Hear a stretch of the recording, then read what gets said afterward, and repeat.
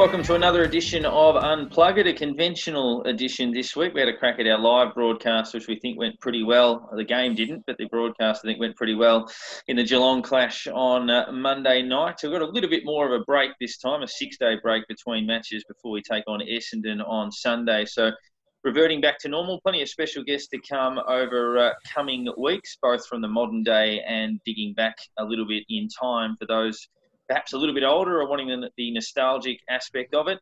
But we'll be having a fan focus tonight as well with a former Australian star, over 100 appearances for Australia at international level in David Hussey, also captained Victoria and is the coach of the Melbourne Stars. So he'll join us a little bit later on to talk about his love of the Saints, and there's plenty of that within the Victorian cricket team. But first loss, unfortunately, after 4 wins in a row for the Saints last Monday, and disappointing, I guess, in the manner with which it happened. It was fairly competitive early and then fell over late, but at 7-4, fifth on the table coming into the round, and the round started on a Thursday, which is unusual, and finished on a Wednesday.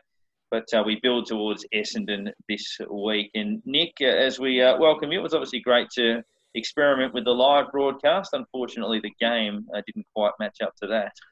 Yeah, live was fun. Got off to a bit of a dodgy start. We couldn't quite get it working in time, but we got there in the end. Little less, I guess, production quality. We can't edit out our bloopers if we make any when we're live. But back to recorded, which is nice and safe, I guess. But yeah, it was disappointing. I've had a few days to think about it, and 6-day break feels like a lifetime now after the 3.5 days we had before the last game. But I guess that night I was really disappointed. Had some time to think about it, and really, I'm not that fussed about it, to be honest. We genuinely looked like we were running in concrete boots. We were buggered. We had no power, had no strength, had no running capacity. I don't even think, looking back on it, that we weren't trying. I think we were trying. We just had nothing in the tank and had no legs, couldn't run, couldn't jump, couldn't push, couldn't mark, couldn't kick. We literally could not do anything. And it showed. And you're talking about a team that had, 11 guys that have played less than 50 games up against a team that had 13 or something that had played over 150. There's a massive gulf in experience and years and years of miles and gas in the tank that they really should have done what they did against us, and probably could have been even worse, to be honest. But there are a couple of guys that stood out. Obviously, young Bytel was a standout. He looked really good. Looking forward to seeing him play a lot more games. Had an interesting debate with someone who had a better debut, Bytel or Luke Dunstan. And I lean towards Bytel. Dunstan had a great debut and hasn't necessarily had the runs on the board since then consistently. But Bytel, I think, looked a more natural footballer. Didn't quite have the stats of Dunstan's first game, but just Bytel looks a natural footballer and looked like he'd been there for years. Just fit in seamlessly, knew exactly what he was doing, where he had to run, where to kick to, where the clearance was going to be, where the ball was going to bounce. Just fitted in perfectly, and I'm really looking forward to seeing him play for a long time. Absolutely. You see a lot of rookies out there in their first game, second game, third game, and they look small. He did not look small. That's the thing. He looked imposing. There was strength. There was the ability to knock someone out of the way to get the ball himself. There's a character about him or something. He's imposing. Yeah. Couple of years' time, he could be pretty scary. We're seeing this big midfielder as the new thing coming through with a lot of teams now, and he could be the one that does it for us. It's always good to see that number running around too. Yeah. Well, I was saying, I think it was the first time it's been on a player under 195 centimetres or something for 25, 30 years or something now. So it's a bit of a different spot for the position, not sitting in the goal square of centre half forward. So, but yeah, it was a very bright beacon on a dull night, that one. So hopefully, keep him in for the rest of the year, I think, as long as he's not getting overloaded, I guess, and hopefully big things to come. Yeah, agree with the sentiment on the contest too. That I thought the alarm bells were a little bit there the week before against the Gold Coast with some of those concrete legs, and they weren't quite exploding away from contest, and they did pretty well to hang on and win that game. But obviously then to have a 4-day break out of that, and of course Geelong are a quality outfit that may have beaten us in any case, given their experience, and they're obviously right in the frame to win a flag. As Brett Ratten said, I think the disappointing aspect is the manner that it got away. Obviously not kicking a goal in the second half. It was a loss at three-quarter time. I was thinking percentage-wise it'd be good to lose by 30 as opposed to 60, but obviously it crept out the way it did. But just got to guard against that. Obviously the Collingwood game got away from them, and this game got away from them in completely different circumstances. But, yeah, I mean, apart from Vital, the other positive, I thought Ben Long was pretty solid in his comeback from suspension. He did some pretty good things, and the ultimate downside was obviously losing Jay Gresham potentially for the remainder of the season with stress fractures in the back. And I guess when you hear stress fractures and you hear multiple games in a short period of time, you probably start to worry about things like that, those sorts of injuries occurring to players. It does. It makes you wonder kind of how he was feeling before this game, because stress fractures don't just happen overnight. They take a while. I've had them in my back, and they're not fun. But they're not something that kind of you wake up in the morning and go, shit, my back hurts. I better go get it checked out. It's something that it's a gradual kind of decline or increase in pain, I guess, over a period of time. So you wonder kind of, did they talk about potentially resting him for the Geelong game and getting, maybe getting a Burns back in or Ross back in? I don't know how Ross is, but, I wonder if he was a candidate for rotation given, that sort of outcome. I wonder if there was potentially some better management that could have come out of the Gold Coast game. As you said, there are a few warning signs late in that game, and Gresham was one who I think he was pretty good. I think I might have had him maybe just outside the votes in that game, but he didn't have his his breakout pace, his power from the contest that we've been used to, especially in the second half. And I wonder if there were potentially some things that we could have done to manage him a bit better. Yeah, it's if you do think if Ross had been available, whether maybe he could have been one left out.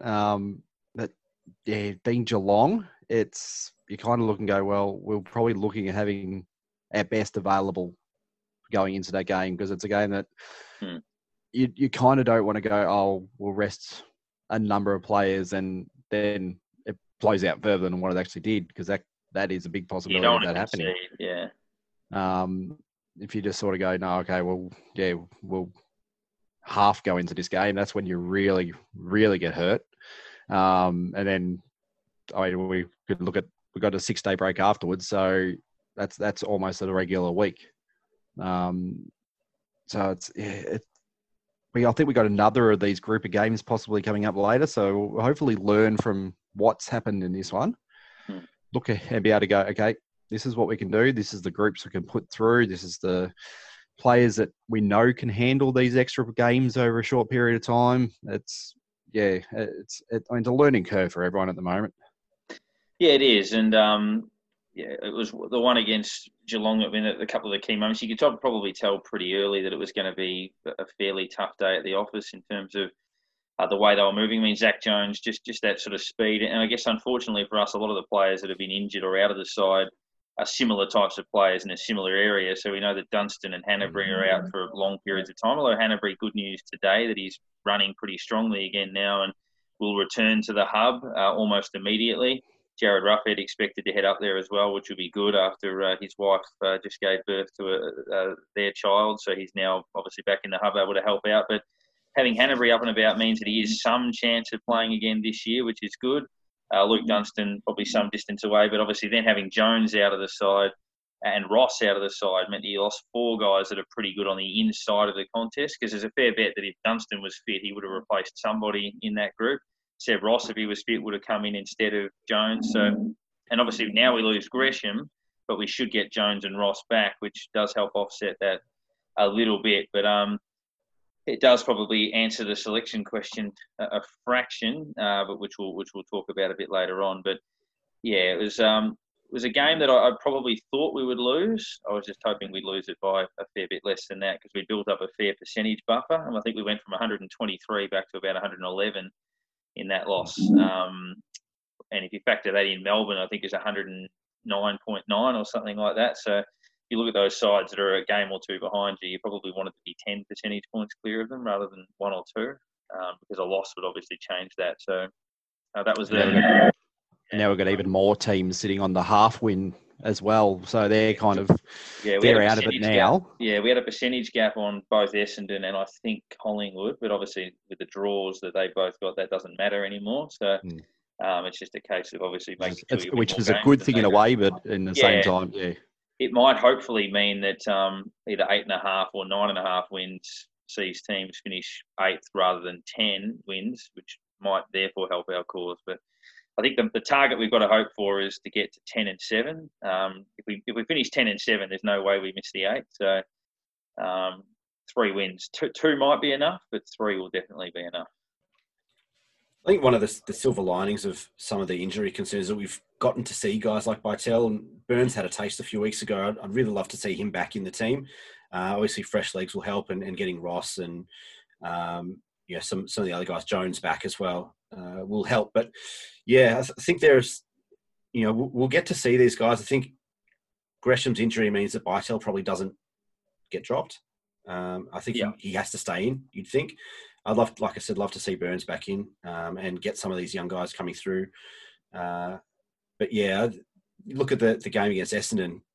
That percentage drop that you mentioned, I think it kind of means that this Essendon game really is a must-win. We've got to keep beating teams around us on the ladder. And Essendon coming off 4 days compared to our 6, we really have to win this game if we want to be seen as a serious, legitimate finals player. And not just potentially making up the numbers. Yeah, and I think that's right. I mean, you've got to obviously tick the boxes to secure the spot.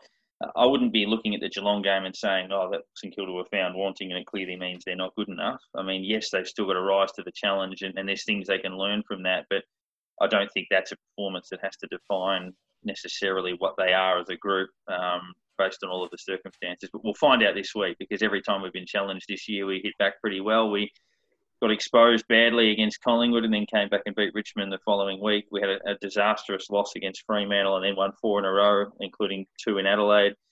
So now we've had a poor loss, and we play against a team that's fighting for a spot in the finals. And it's up to us to obviously get that response again this week with 2 extra days to prepare. But votes, I guess a double vote look. Out of the last 2 weeks, we in our live broadcast the other day, we didn't quite squeeze the votes in for the Gold Coast game. So we're looking at votes from last Thursday and votes from Monday. So start with last week. Get Gold Coast. I actually think Billings was our best on. He gave us some really good use. Actually used the ball quite well. Gave us drive, and he came up with some really big possessions in really crucial times that gave us clear field in front of us, or gave us a ball that really shouldn't have been ours. So I reckon he was our best on. 2 to steal. Workman, as always, that's what he does every week. That's exactly what he's out there to do. There's nothing unusual. It's almost, put him down for votes every single week the way he's going at the moment. And I mean, it's a bit harsh, but I gave Butler 1.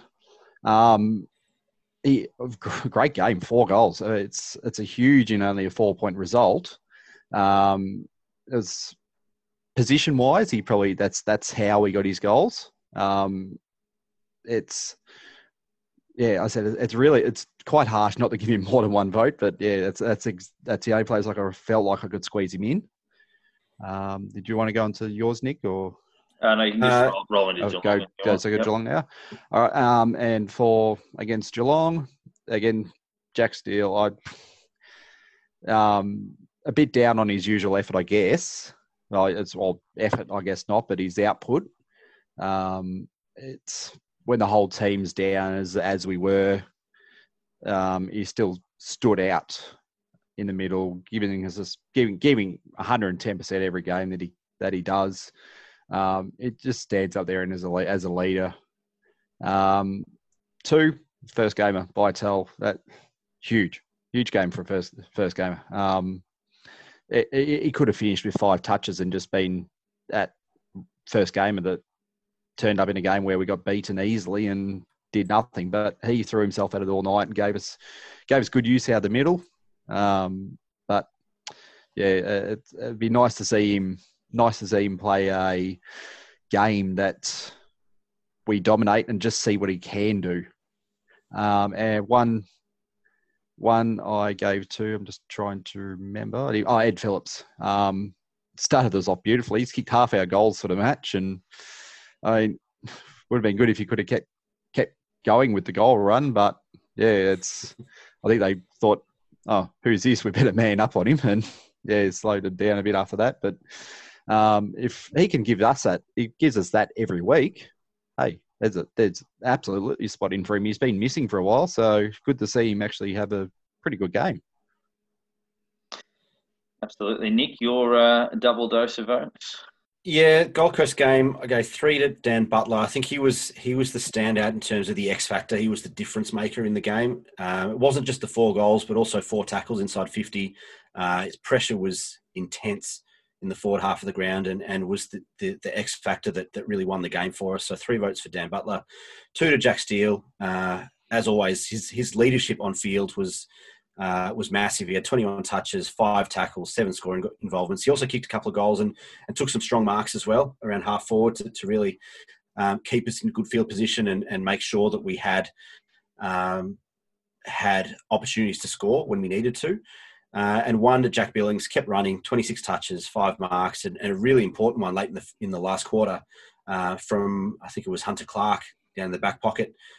Clark stepped around a few and kicked it up past the defensive 50, and Billings took a really strong contested mark around 60 out from the Suns goal, which was really important in allowing us to keep the ball and make sure that the Suns didn't get another shot at goal. Last week against Geelong, 3 to Jack Steele. I thought he was immense. You're right. I mean, he wasn't himself, but none of the team was. But he still had, 25 touches, couple of score involvements, and was just, was clearly our best player. In the clinches, he ran, he presented all day, all night, I should say, and just never gave up, even when the tide was turning strongly against us. 2 I gave to Ed Phillips. I think the goals were a bonus, really. I think he presented really hard. He ran really hard, both ways up and down the wing, and gave us outlet options from halfback, and was able to move the ball from defence to attack really easily and quickly for us, and was really important. Probably his best game for the club, I think, in a number of years. Jack Billings, 1 vote, I thought as well. 17 touches, kicked a goal, and again, just kept running, always presented and gave us an option on the wing or at halfback to move the ball forward. Never really gave up, and leadership-wise, I think showed his growth in that area. It's been something that I think has been a knock on him in previous years, his ability to kind of take the game and keep running and go missing in patches. I don't think he's gone missing at any point this year, so that was impressive. And honourable mention to Vital, who's very impressive for a first gamer. I thought of the Gold Coast game, 3 votes to Billings. My votes were the same as H's, 3 to Billings for his consistent effort over the 4 quarters. That mark he took, and that centre halfback was huge for us at that stage of the game. Gave 2 votes to Jack Steele as well. He also kicked a couple of crucial goals, one in the 3rd quarter from the intercept mark from the kick-in, and 1 vote to Dan Butler, who obviously kicked 4. He kicked 2 in the last quarter, which were pivotal, 1 to get us back within a kick, and then 1 to push us 10 points clear from a brilliant bit of speed, bursting inside 50. And then to kick the ball like that, running flat out, is a fair skill. Even the one he kicked in the 3rd quarter, where he hit the pack flat out and kicked that over his shoulder, running flat out, is a brilliant piece of forward craft. So gave him 1 vote for that. In the Geelong game, Jack Steele was our best player, and I think it's pretty obvious who our next captain's going to be. It's hard to see it being anyone other than him at this point, whenever that time does come. 2 votes to Vital. I thought there are a lot of guys that might have contributed the equal or even slightly more, but if you base on expectation versus output, I thought he was terrific for a first gamer in a side that was getting belted and against a really physical, strong, mature midfield. For him to have that much of the ball and use it that smartly was really good. And I gave 1 vote to Ben Long. I thought off halfback, he made a couple of mistakes early, but was pretty good. He should have won a free kick for holding the ball about 20 metres out in the third quarter that wasn't paid. He then hit the post from 50 out on the run, so he was sort of doing it at both ends, getting thrown around a little bit. Thought he worked pretty hard. I guess some unluckies in the Gold Coast game with Hunter Clark, certainly, and I think 2 of our key defenders in Wilkie and Carlisle played well in that game, and against Geelong, probably Phillips with a couple of snags was about the limit of the unluckies out of that particular game, and Billings as well. But they're the votes out of that one. Our special guest will jump down fan lane again as we jump into the cricketing space with David Hussey. Big hit over extra cover and all the way. That is a super strike from Hussey. That's where he's very strong, David Hussey. Square of the wicket on the offside. He hits very well over the cover field. So just enough width for him to work with there. Well, we are taking the celebrity approach on Unplug It again today. We did catch up with a former teammate of Dave Hussey's and former captain of Dave Hussey's, in actual fact, in Darren Berry in recent weeks, to talk about his love of the Saints. And David Hussey joins us again, a man who played one of the most famous innings in one of Victoria's most famous victories under the captaincy of Darren Berry back in about 2003, 2004. But Dave Hussey hails from Western Australia, but is a passionate Sainter, and obviously been a star at Australian level, 108 appearances for Australia at one day and T20 level, and has obviously led the Melbourne Stars for a little while now. Dave, thanks for your time. Absolute pleasure, and thanks for the introduction. Yeah, nice memories. And now, I guess going back to that, there is a fairly strong St Kilda contingent out of Western Australia. Some fine players have heralded from that state, in George Young, who's my dad's favourite St Kilda player of all time. But how did your St Kilda orientation start? I know you did a bit of work experience with Tim Gossage, who was a big St Kilda supporter, but I imagine it started well before that. Yeah, well before that. My father was a big St Kilda supporter, and it was before the West Coast Eagles came in the competition. And then when the West Coast came in, my brother, Mike, my father and I, we used to watch the Winners all the time, every Sunday afternoon, Sunday evening. And yeah, we sort of barracked for the St Kilda Footy Club. And the West Coast came in, and my father sat Mike and I down and said, right, if you want to stay loyal and know your football, you're going to stick with either St Kilda, or you can change and know nothing about football and go for the West Coast. So I stayed fat and stayed loyal to St Kilda, whereas my brother, he jumped ship and supports the West Coast Eagles. So there was never any temptation after that, after Freo came along as well? You're well ingrained by that point? No, well ingrained. I actually love Tony Lockett, the way he went about it. And every week you sort of get on the Winners and you see him play, and just the highlights. And I think every time he got the ball delivered lace out by Nicky Winmar, who was a West Australian great. I used to love watching him play. But also, my birthday's in July, so every year I used to ask for football tickets to see St Kilda play the West Coast in Perth. And I didn't see too many wins, but it was still good fun going to Subiaco Oval watching St Kilda boys play. Any regrets? The brothers had a fair few wins over you and seen a few flags in that time. Any regrets? No regrets, no. No. Actually, my best mate, he's a mad St Kilda supporter too, and he still lives in Perth. So we used to go to the footy together when we were a bit older. No regrets, but when we win our next premiership, I'm definitely going to celebrate long and hard and let Mike know all about it. Was St Kilda the dominant team in the Victorian change rooms? I imagine it was. Yourself, Darren Berry, Shane Warne, Glenn Maxwell in recent times, David Saker, I think, is a Saint as well. So there are a few of you floating around the change rooms. Yeah, and also Shane Harwood too. He's a Ballarat boy. He's a big Saints fan, and yeah, he used to dominate the conversation. But it was more about what we needed in order to win the grand final. I remember back in the early sort of 2004, 2005 seasons, everyone used to talk about we're going to win it this year, and we fell short prelim final, and unfortunately, 9 and 10, we fell short again. But dominated the dressing room chat, the Mighty Saints. You talk about the dressing room chat and that sort of thing. Did you find footy was more a topic as a distraction when the team was going well or when it was struggling? When did it more go, okay, let's think about something else? When the cricket was struggling or when the Saints were struggling? With the cricket, yeah. It was pretty much, it was consistent the whole way through. Basically, the whole dressing room in the Victorian team thought they could play AFL footy. So, I could have made it. I could have played this. I could have played 150 games. But at the end of the day, we just can't. We're not brave enough. We don't have the skills and we don't have the athleticism that the AFL boys get on with it. But we used to have every year a team that could actually match some of the AFL teams throughout the Victorian cricketers. And unfortunately, I missed out every year. So, but the conversation would revolve around which are the best players in the AFL, and obviously we watched the game out of one eye and always put Robert Harvey in there, or Nick Riewoldt, or Justin Kazitsky in there, or Fisher in there. It was just, it's just one of those things that we used to love talking about footy and always show off our knowledge about the intricacies of the AFL game. Who was the biggest shit talker in the locker rooms? Who was the one that thought I could have gone and played 300 games of AFL footy? Well, there's a few. Cam White, I used to think he's pretty talented. Oh, the bear. Pretty athletic, the big bear.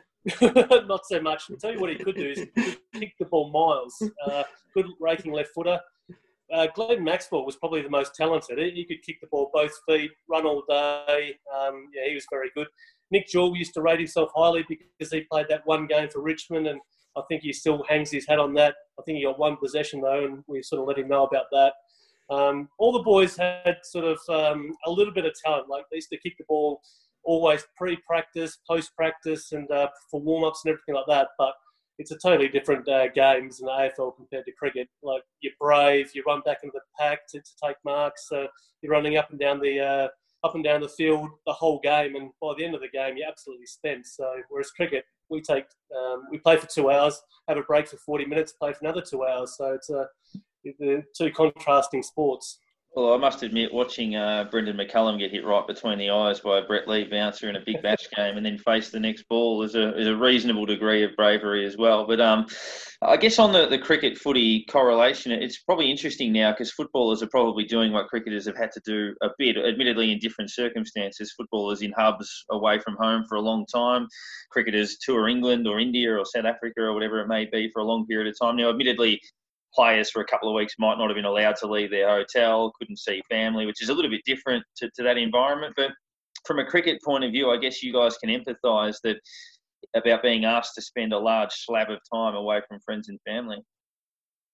Yeah, it's not easy, I must admit. But in saying that, it's what we signed up for as cricketers. Like we go away for 6 months of the year to follow the summer around and play the game we love. And for the footballers, they fly in, fly out, basically, and spend 2 nights away from home. The next day, they're back with their families, and they're not signed up to be away from their friends and family, and they're just having the couch to yourself, and you can watch anything on the telly and have your friends coming over and talk anything but football sort of thing. But so they're not used to it. So I do really empathise and feel for them, but also thank them because at the moment in Melbourne, it's pretty lonely and pretty boring, and seeing football on every night is, well, for me, it's a blessing in disguise. For my wife, she goes to bed very, very early because I get the telly and get to watch the footy. So, yeah, I really feel for the footballers, but thank them in the same breath.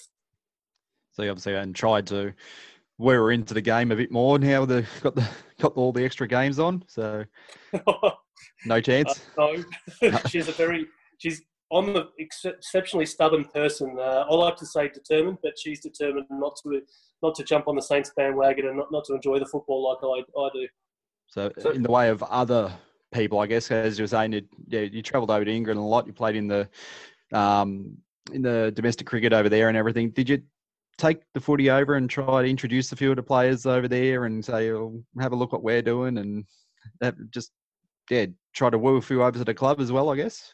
Absolutely. It was funny. Shane Warne was playing at Hampshire when I was playing at Notts, and you play Hampshire twice a year, and every time you play Shane, he'd always have the DVDs, the old DVDs of all the games, and he'd bring 6 or 7 of the rounds and used to take them home and put them in your DVD player when you had DVD players. And used to watch all the replays of the games there. But I used to every year take a new football over and try and convince some of the boys how to kick it and handball it. And it's probably more humour value for me seeing the Poms trying to handball the Aussie rules ball. But I must admit, some of them do kick the ball quite well. Graham Swan, Ryan Sidebottom, they kick the ball quite well and quite a distance too. So I dare say there's a bit of talent floating around with the English as well. Yeah, asked Chuck the same question or a similar question a couple of weeks ago. Do you ever try and get the cheeky colours out in the pitch? No, but what I did do once, I went and saw Nottingham Forest play. I think it was Brighton, and my team in the EFL or English Premier League is Brighton Hove Albion.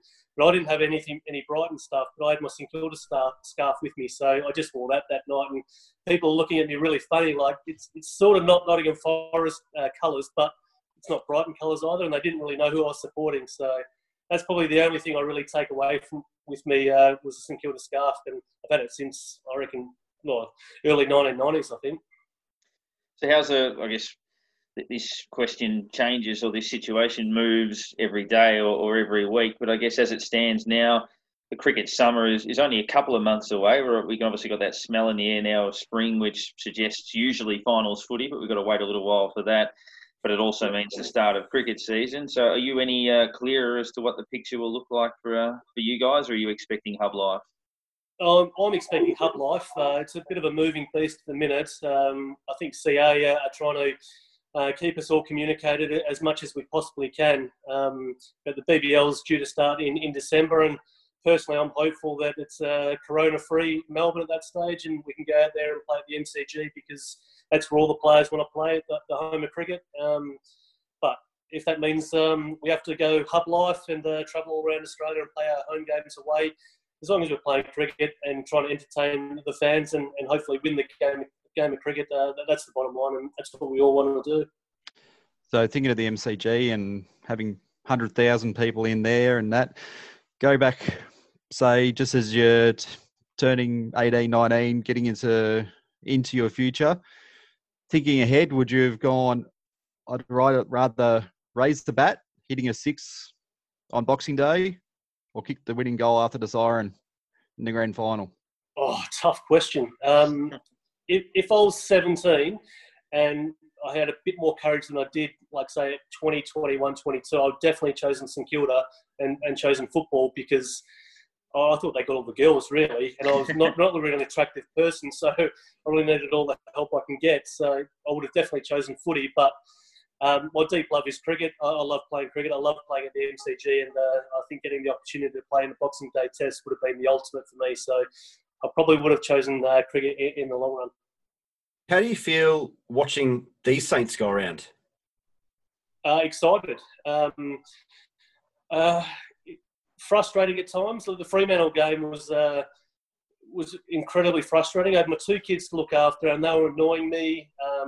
We were ahead by miles, and then, come on, Dad, let's do this. Come on, Dad, let's do that. No, I'm watching the Saints play. Just leave me alone, sort of thing. And then the Saints end up losing, and I was like, just infuriated. But what I like about them, they try, they have a crack week in, week out. They tackle hard.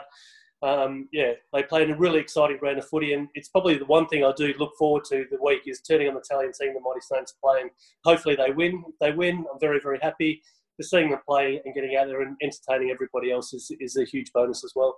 Yeah, it's much better having football and sport around this time in lockdown, as opposed to the first time when we didn't have that. Well, Dave, thanks for joining us. As we said, you represented Australia 108 times at one-day international and T20 level, and with a first-class batting average of 53. Had you have been born in any other era than the one you're in, you probably would have played a fair bit of Test cricket as well. That's obviously not intended to rub that in, but certainly your record suggests that would have been the case. But thanks for joining us. Good luck for the summer ahead, and go Saints. Absolutely, go Saints. Big season, I reckon. Big future. I thought in the first half our ability to compete and, especially through the midfield was really good. Contested ball, plus 14, clearances were in front by 1, but the ability to score or be scored against was sort of the key factor. I think at one point they had 13 inside 50s for 10 shots, and we couldn't score the other end, and by half time it was 25 inside 50s to 18, but there's still roughly 2 and a bit goals of difference. So we did some things right. We tried to sort of change the mix a little bit in the second half, but we then, an area that was good in our game really turned to not a great result around the ball and their dominance in the third quarter through stoppages. We look towards Essendon on Sunday. We do have another game also locked in the fixture. We'll go to Alice Springs and play Melbourne in round 14. Now, that's a bit of a home away from home for the D's. They play a few games in the top end each year, so they'll have a little bit more experience there than we will. But good to see other parts of Australia, I guess. They're travelling everywhere like everyone is at the moment. But the Saints have never played a game in the Northern Territory for premiership points, so they'll tick that one off the list as well. I think they were going to anyway. I think they were originally scheduled to play the Gold Coast in Darwin in the first fixture. But they'll now go to the Alice Springs into the Red Centre and take on the D's. But first up, it's Essendon. There's Brisbane after that at the Gabba. I don't think we know exactly when that game's being played in terms of time and day. We may know that, but I'll double check. But Essendon this week, 3 changes flagged in the press conference were that Ryder, Ross and Jones would be available to play. Jones logical. Ross, you would think, after 3 weeks out, and Ryder, it's probably the outs are the key. I imagine that, Jay Gresham's the obvious one who goes out. As much as we've all discussed that Ed Phillips played well, I get the feeling he'll still get dropped, unfortunately, for one of those midfielders. The other one where it's tough, so I'm going Phillips and Gresham out for Ross and Jones. But then what do we do about getting Ryder back into the side? Essendon are fairly tall, so do we leave out a Dean Kent or something like that and put Ryder back in? Because they'll have young Draper, who's a handy young ruckman, and Bellchambers and these sorts of guys. But certainly an area we might be able to get on top with the two of them. So, the third change is probably a little harder to find. There's a few. The other one I think is Loney as well. Missed a weekend, come back with fresh legs. We're up against a team coming off 4 days. Fresh legs is going to be really important, and he's got that pace and kind of dynamic ability inside the forward half. So Kent could be an out. Loney could come back. Phillips, it's unlucky. 16 touches and 2 goals, and you get dropped. That's very rough. But if you had to choose between him and Bytel, who do you pick? It's a tough one, but I just want to see Bytel play more. Yeah. But I guess if you're bringing in Jones and Ross, do you then have too many kind of similar inside players to do it? And does that kind of mean that Phillips gets a reprieve and Bytel does have to miss again? I don't. Yeah, it's going to be a really tough one. Before too, Phillips against the Gold Coast. Yeah, nothing wrong in that game either. Yeah, I mean, maybe you move Phillips back to a half-back flank and Long misses. I don't know. Phillips, the one thing that Phillips really impressed me with against the Gold Coast was his ability to kind of stand up in contest. There was one in particular with Ben King in the goal square that he really held his own in a defensive capacity and really held off King until reinforcements arrived. There was a long kick into the goal square and Phillips went one-on-one with King and contested really hard and brought the ball to ground and really stopped King from kicking a goal.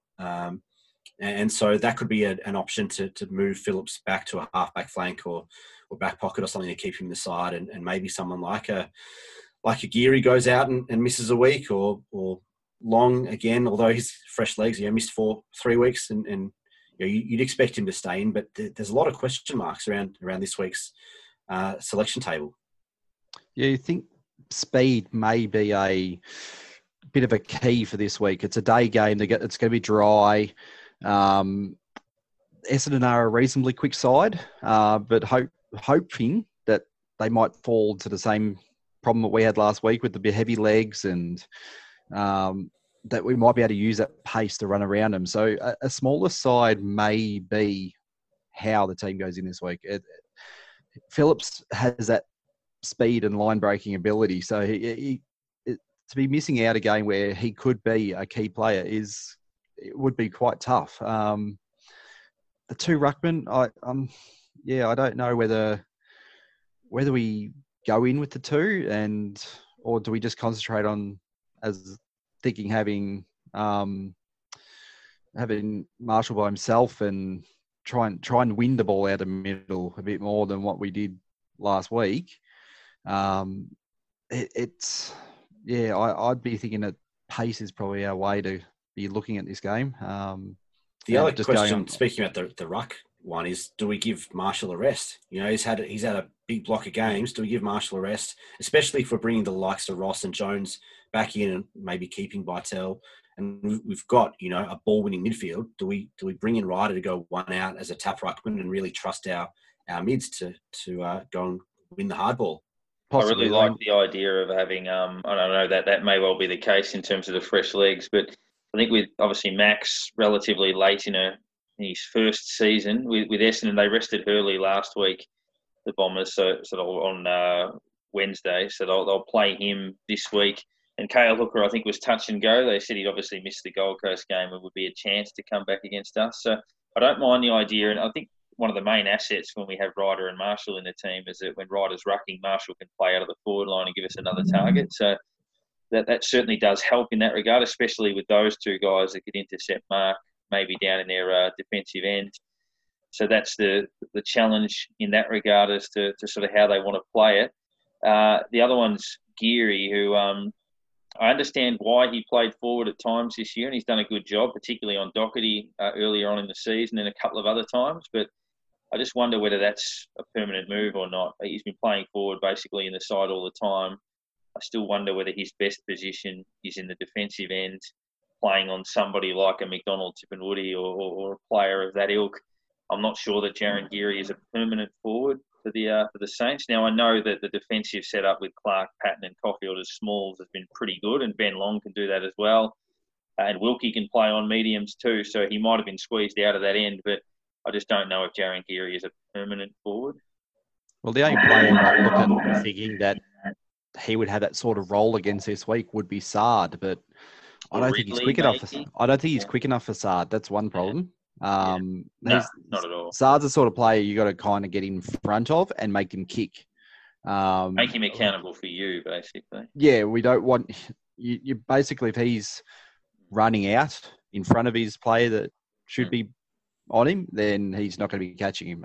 You kind of play between their goal and him with, and to try to stop the run out, make him kick the ball to a target, because that's kind of where he struggles a little bit at times.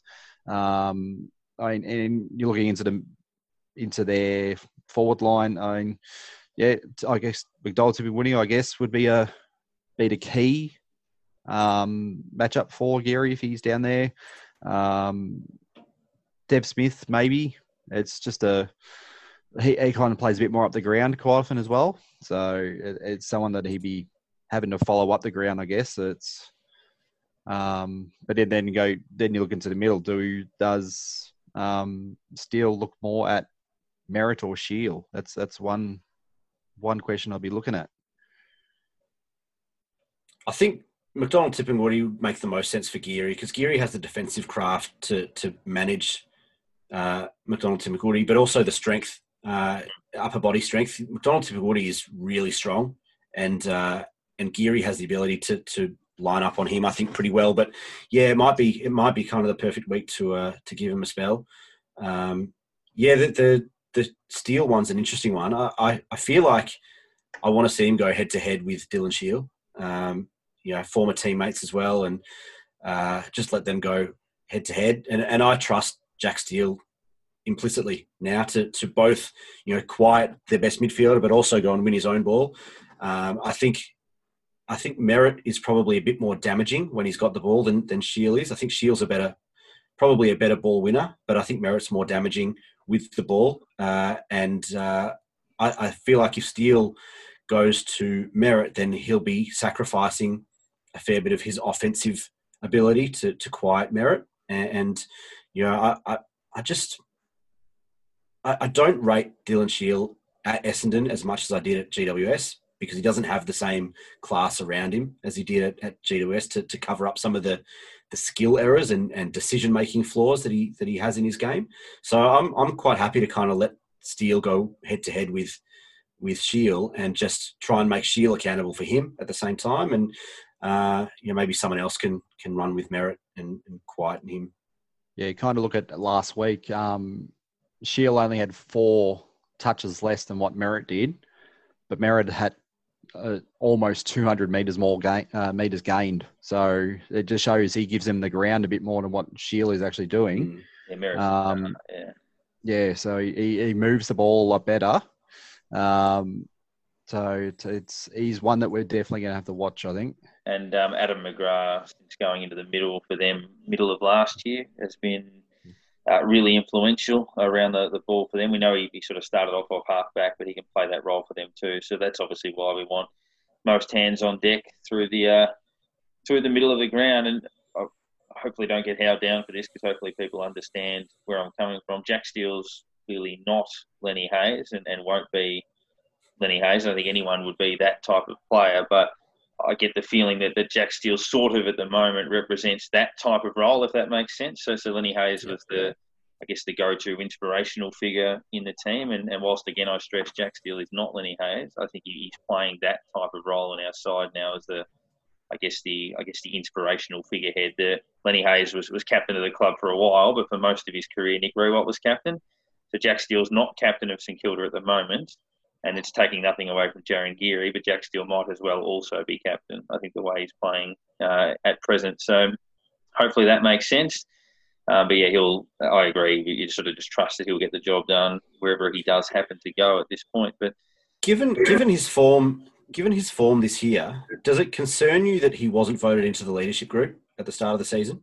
A little bit, because as I said, I reckon he would be the captain. If Jarryn Geary I know Seb Ross is the vice captain, but if Jarryn Geary retired at whatever points, then Jack Steele would be the logical choice to captain the group, you would think.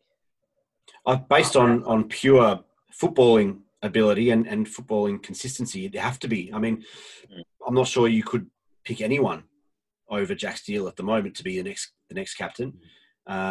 But it is a little concerning, because I think he showed some of those same attributes last season in terms of his on-field leadership and ability to be that guy in terms of the one who stands up when things are going the other way. He's the one. He's the man that you look to in the middle. You'd love it to be Seb Ross, but it's not. And I think he's kind of shown that. He has certain abilities, Seb, but he's that kind of on-field jump on my back and I'll pull you along. That's not one of his kind of specialties. Whereas Jack Steele looks like that's one of his things. When the tide's turning, he'll go win the hard ball and he'll burst out of a pack. He'll kick it long. He'll kick a goal. Take a strong mark. He'll do whatever it takes, really. And I find it really hard to believe that he's not our best on-field leader. And for me, I wonder what is it that kind of stopped him from being in the leadership group this year, because I think if he was in the leadership group, then there's nothing stopping him from being the next captain next year. Whereas now you kind of look at it and go, well, if he's not even in the leadership group, can he stand up to being the captain next season? Well, the one thing we don't know is, has he gone to the other players and say, look, I don't want to be part of it? Well, and basically said, don't vote for me. I don't want to have that on me, and is the sort of player that goes, my football is going to lead, not the name of a captain. There's plenty of players out there who over the years should have been a captain but never were, and plenty of players that haven't been the best player in the team who have been the captain. Their leadership is better than their football, and a lot of players, their football is better than their leadership. So there's a bit of a fine line there. You don't want to, I guess, if he doesn't want that sitting on top of him and doesn't want it to, I guess, affect him, and he's able to just concentrate on what he's doing out in the field, then that's what we'd prefer. The good thing is that I guess, as opposed to previous years, when Riewoldt was captain, it was kind of like, for a period you had Goddard and you had some other guys that were ready to step up if Riewoldt retired at any point. But there was a period where you kind of went late in his career, when he goes, who's next in line?